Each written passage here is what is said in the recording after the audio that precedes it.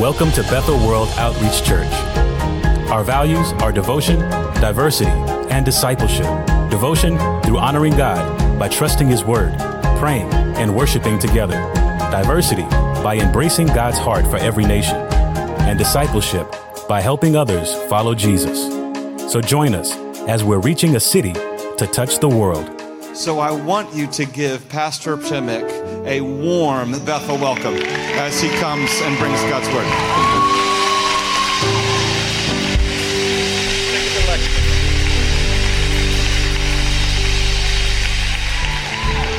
Good morning. So good to be here, so good to see you. Before I get to the Word, thank you for my chair. I'm not that old, but we're gonna use it in a moment. Couple formalities I need to deal with. Before I preach the word, I need to take you to the small print. First of all, I need to teach you how to say my name. My name is Przemek. Can you? That's not good. So the first sound of my name is like opening a can of Coke. Psh. Now you're making a Sprite sound. That's a different sound. But that's okay. It doesn't matter what can you open. Next time you open it, pray for Poland, pray for us, you're hooked. The second thing I need to deal with is the fact that I do not speak your language. I don't speak English. I just know a few words, I use them randomly, and I just hope they're gonna come out making any sense. I think I've just said a joke because some of you laughed. That's okay. So if I offend you or say something that you will not understand, it's because I do not speak your language. So that's clear. So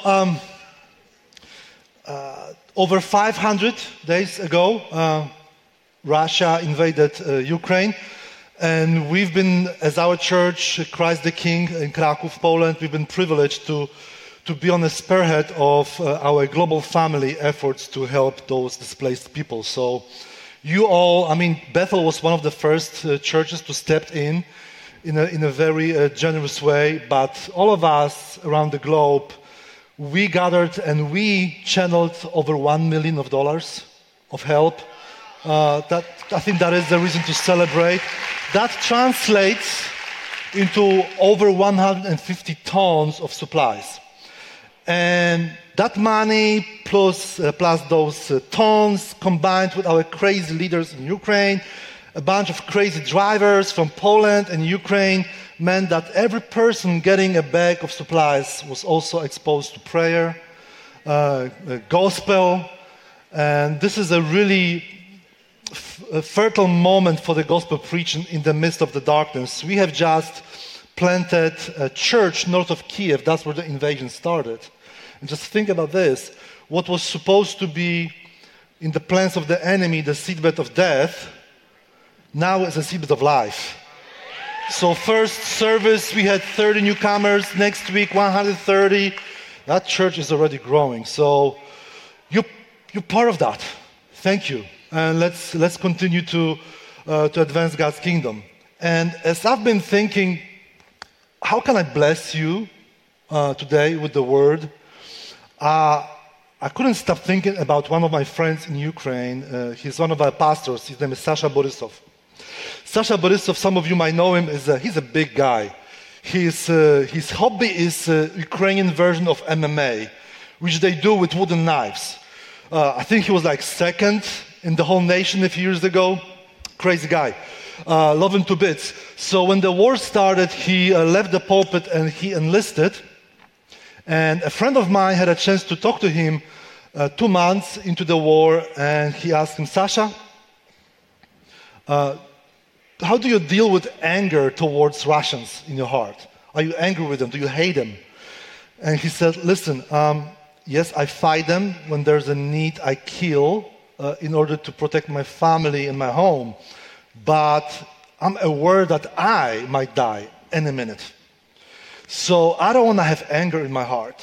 I want to be ready for the next kingdom that is coming. And I thought that is really profound because it's not easy to deal with anger in your heart.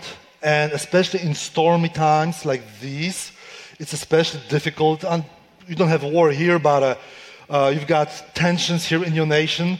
So there's many reasons to be angry. So I thought let's go to the really classical text about that. Let's go to Matthew, chapter 5. And I want to take you there and see. I think this text might hold a few surprises that you were not aware of. So if you can go and read Matthew 5, I think we've got verses 21 to 26. And the text goes like this. You have heard that it was said to those of old, you shall not murder, and whoever murders will be liable to judgment. But I say to you, everyone who is angry with his brother will be liable to judgment. Whoever insults his brother will be liable to the council, and whoever says, you fool, will be liable to the hell of fire. So if you are offering your gift at the altar and there remember that your brother has something against you, leave your gift there before the altar and go. First be reconciled to your brother and then come and offer your gift.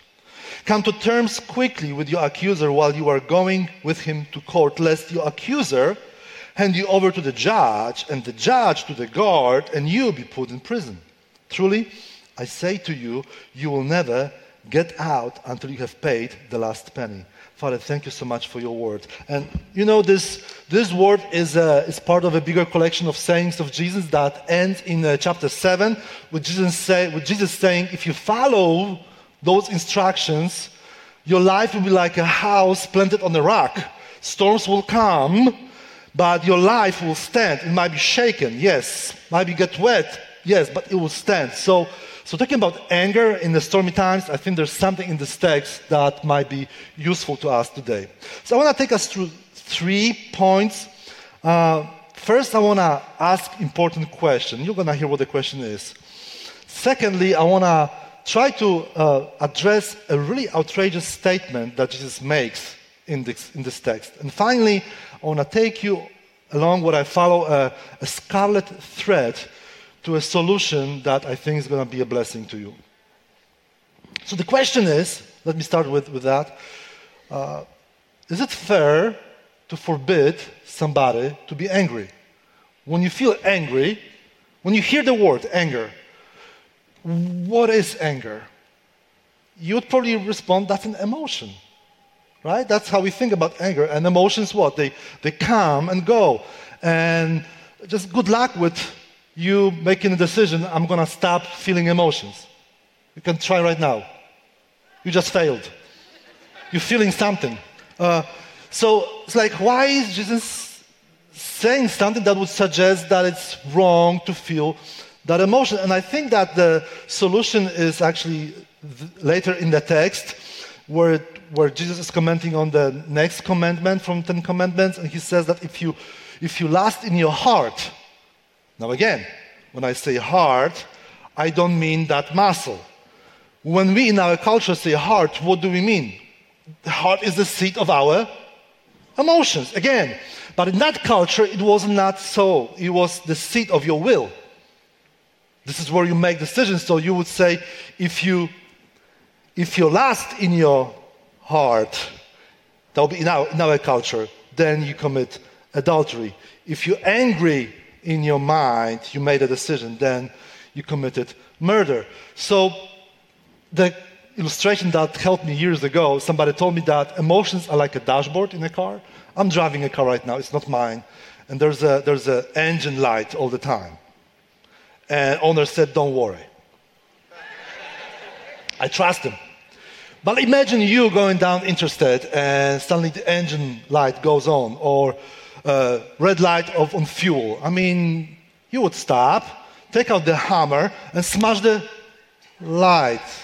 And say, yo-ho, fixed. Now, that would be silly, right? We don't do that. You open the hood, you look underneath, because that light is only information about something else going on down there. So, you need to look down there or talk to somebody who knows what's down there.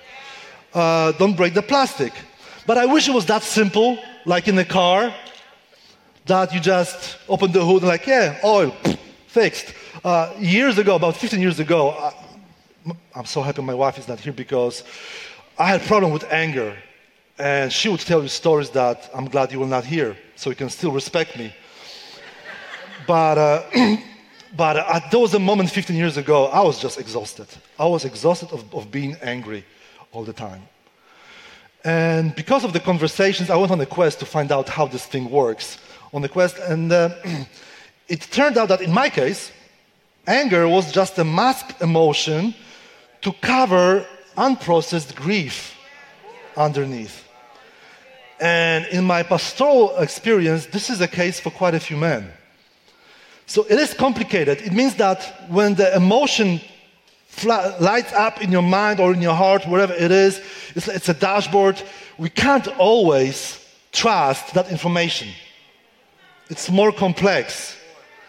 So, because I don't want to make this sermon a psychological seminary, because I'm not qualified, let me just give you a couple of recommendations that I've learned are very helpful with dealing with our emotions. First is the book of Psalms. Psalms saved my prayer life because Psalms are like uncensored flow of emotions. It's raw. If somebody were to write music to those Psalms, it would be probably blues. My mama doesn't love me. My dog hates me. It's like that kind of song. Or country, or Nashville. That would be probably good music to a lot of songs. But here's the cool thing. Songs very often use this trick. It's a divine trick. And the trick is B-U-T. Yes, it often starts, my life is awful. My enemies hate me.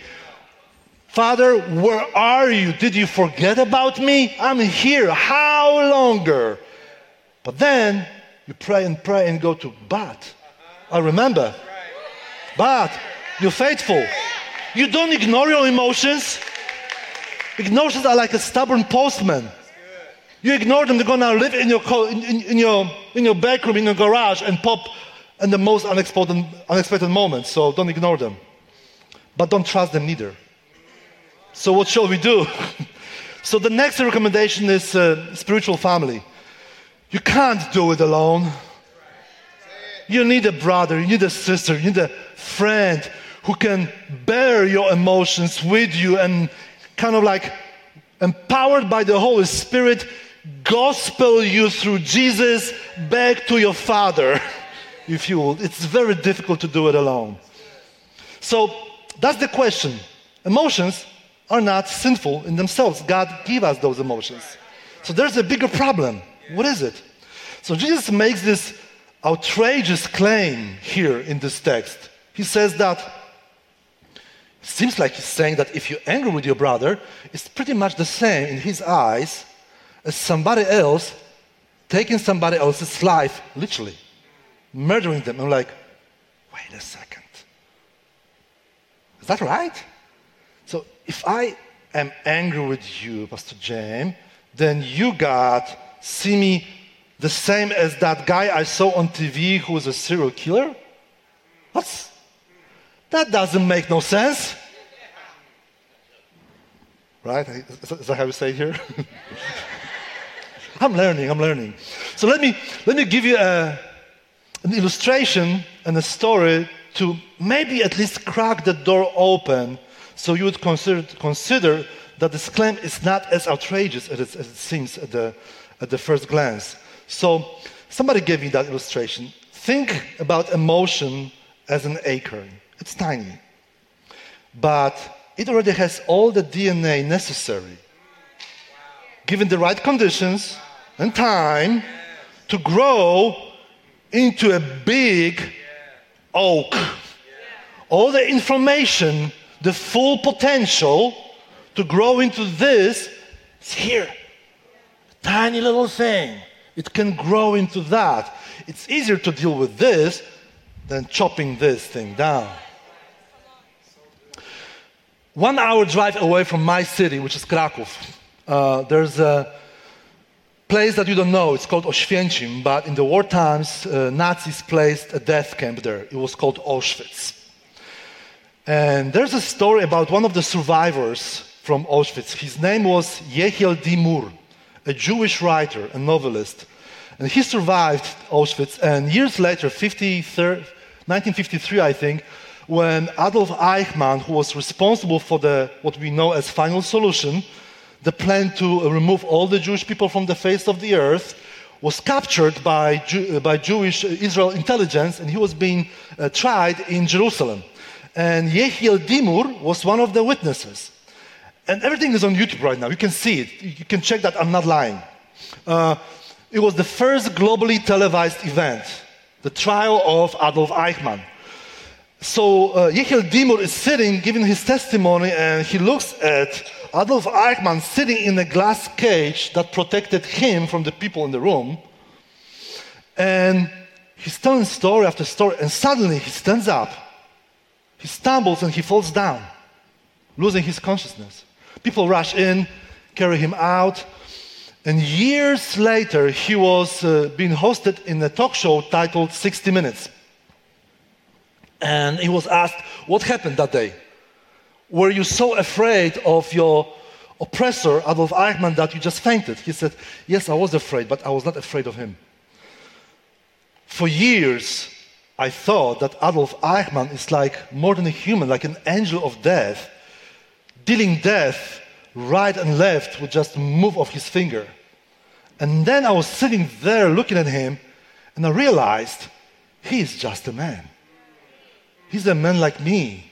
In that moment, I was afraid for myself because I realized Adolf Eichmann lives in each one of us. Now, if I came all the way from Poland, giving you that statement, guys, I traveled across the Atlantic just to let you know that we as human beings have Adolf Eichmann in us. You would go like, right, go back to Poland. But if you hear that kind of sentence from a survivor of the Holocaust, it should at least make you think. It seems like, according to Eichmann, not to Eichmann, to Yehiel Dimur and Jesus, all human beings have this thing inside of us, a condition, something in our nature, something is broken that makes a room, at least potentially, for that little acorn to grow into an oak. So, as the last point in this stage, let us think. Let's make an experiment. Let's try to figure out the curved growth of an acorn when it comes to anger. How would it look like? Let's say you're angry. I'm angry with you, Pastor Dave. So, because I love you, I want to feel pain right now because I feel it. So I'm going to withdraw my love. But you're pretty healthy being, so you don't feel pain. I'm like, okay, where can I go from there? Maybe I can be mean. Maybe I can sneak in a mean comment here and there, stab you, little needle. We all know how to do it, especially with those that we love, right? It's very easy. It's like a pin code. Ding, ding, ding, ding. Safe opens. Well, it doesn't work, so where can you go from there? I don't know. Maybe you can yell, intimidate them. Well, that didn't work. Where can you go from there? You can push them, hit them. Well, once you're there, what's left? Taking their life. You see, it's not 1 million steps. It's really just 5-6 stages. It's not that long.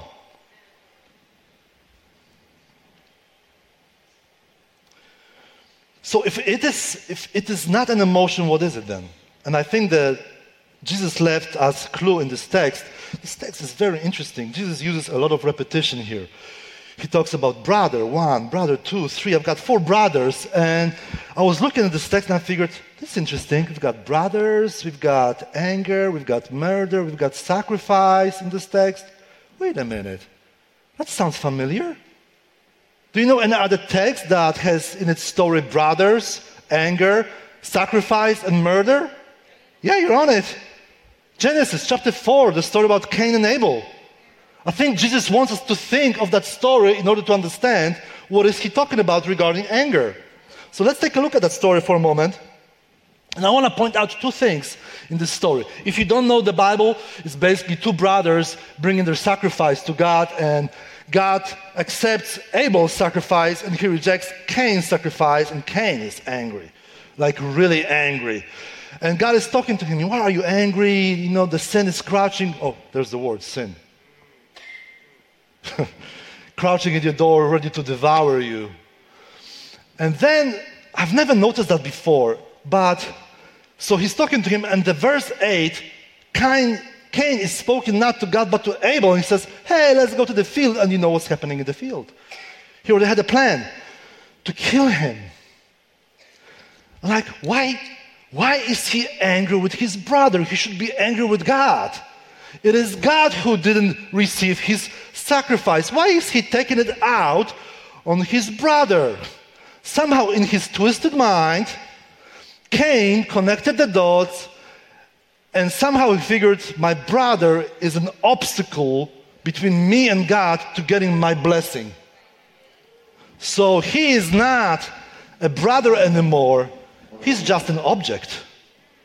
He's just a thing between me and what I desire. So instead of treating him like a brother, I'm going to treat him like an object. Isn't that what we are doing very often as human beings? We are angry because we expected something happened through somebody. It's not. It's blocking our way. Instead of treating another person like a human being, you're like, go away, you're on my way to my blessing. You're just an object. You're just a thing. So if I wanted to define anger for the purpose of this message, here's my attempt. You might like it, you might not. But I think what Jesus is talking about is not an emotion, it is an attitude. It's a decision to treat another human being as an object, obstacle to get to your goal, to your blessing, to what you desire, to approval, victory, happiness that you really want in your heart. But there's a flip side to that. Because if we are angry with people when we don't get what we want, it also means that we put on people unrealistic expectations.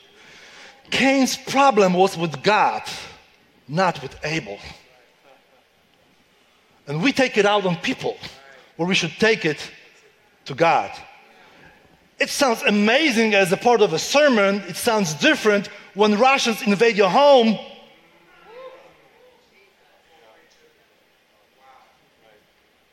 Very different.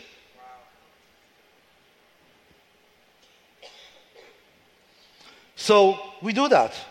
We put expectation on people groups, institutions, governments, presidents, people who support them. And then if we don't like them, if we are disappointed, we treat them as an object. Well, I'm not trying to say don't disagree with anybody, don't disagree with anything. I'm saying if that takes you to a place where you feel righteous in your mind to treat them as an object, to call them a fool, we know better as Christians. How on Facebook not to call anybody a fool, but you can call somebody a fool without calling them a fool. Right. That's it. And we think that God is blind. He's not.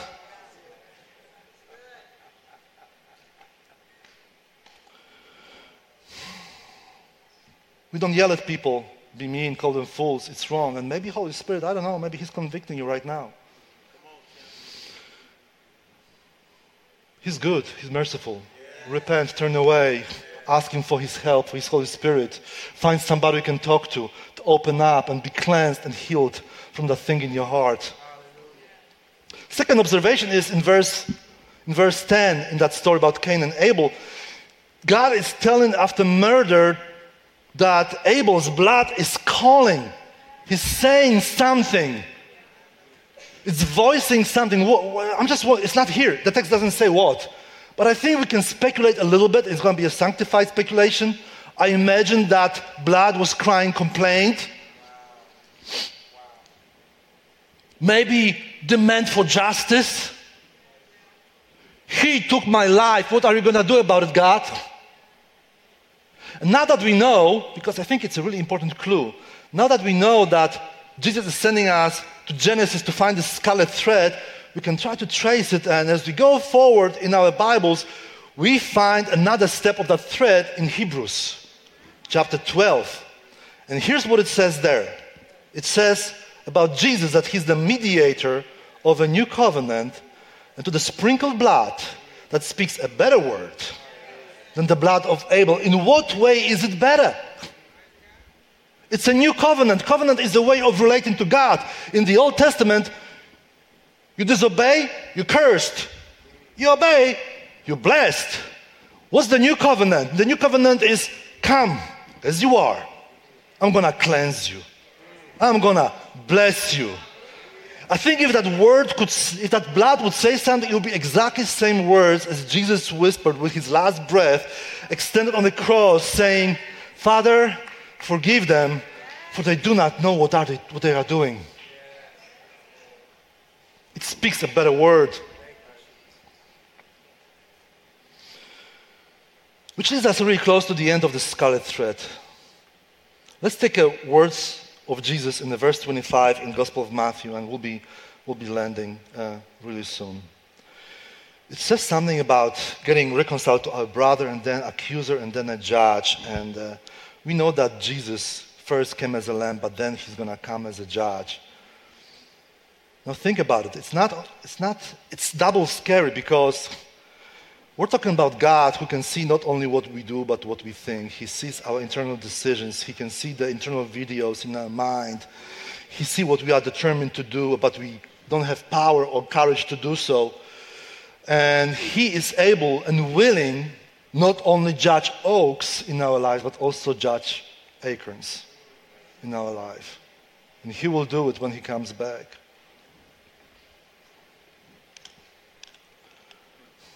And he will judge every bit of jealousy, prejudice, racism, bigotry we are in our hearts. So it looks like the real obstacle is not between us and other people, it's between us and our God. That should be dealt with. And the beautiful thing is that Jesus is not only second grade to Abel, he's also the lamb, the sacrifice that was accepted. His blood removes all obstacles and gives us full access to God's throne, to the throne of grace. So when something is happening in our lives, we don't have to lash out on our brother and sister. We can come to him and expect justice, blessing from him, not from the people. It not only removes an obstacle, it gives us power to love them, because we are loved in incredible way that makes no sense.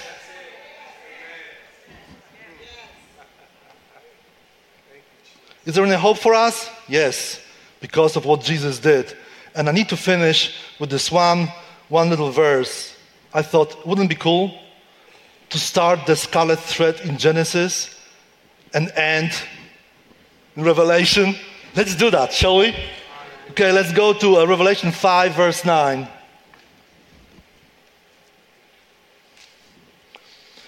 We've got a song that strange beings in heaven are singing, and they're singing these words: worthy are you, singing to the Lamb, to Jesus, to take the scroll and to open its seals, for you were slain, and by your blood you ransomed people for God. See, that blood works on not only for you individually. His blood unites all bloods and makes us all, regardless of our ethnicity, education, one blood. If this is true, you know what it means? That this thing here is not just a thing you do once a week. This is a prelude to eternity. Spending time with brothers and sisters, with spiritual family, this is what we are called to do. If this is true, and I believe it from the depth of my heart, it is. Let me pray for all of us. Father, first I want to pray for all of those present in the room that maybe they didn't make that decision to come close through your blood. They know religion, but they don't know you personally. Please give them courage to talk to somebody today and ask them to lead them to you. Secondly, I pray for all of us who struggle with lack of forgiveness, anger, frustration in our hearts, heal us. Lead us to somebody that we can open in front of. And finally, Father, thank you so much for calling us to your mission, to reach all the nations, all the all the peoples in the world that you ransomed by your blood. We love you. We praise you. In the name of Jesus we pray. Amen. Praise God.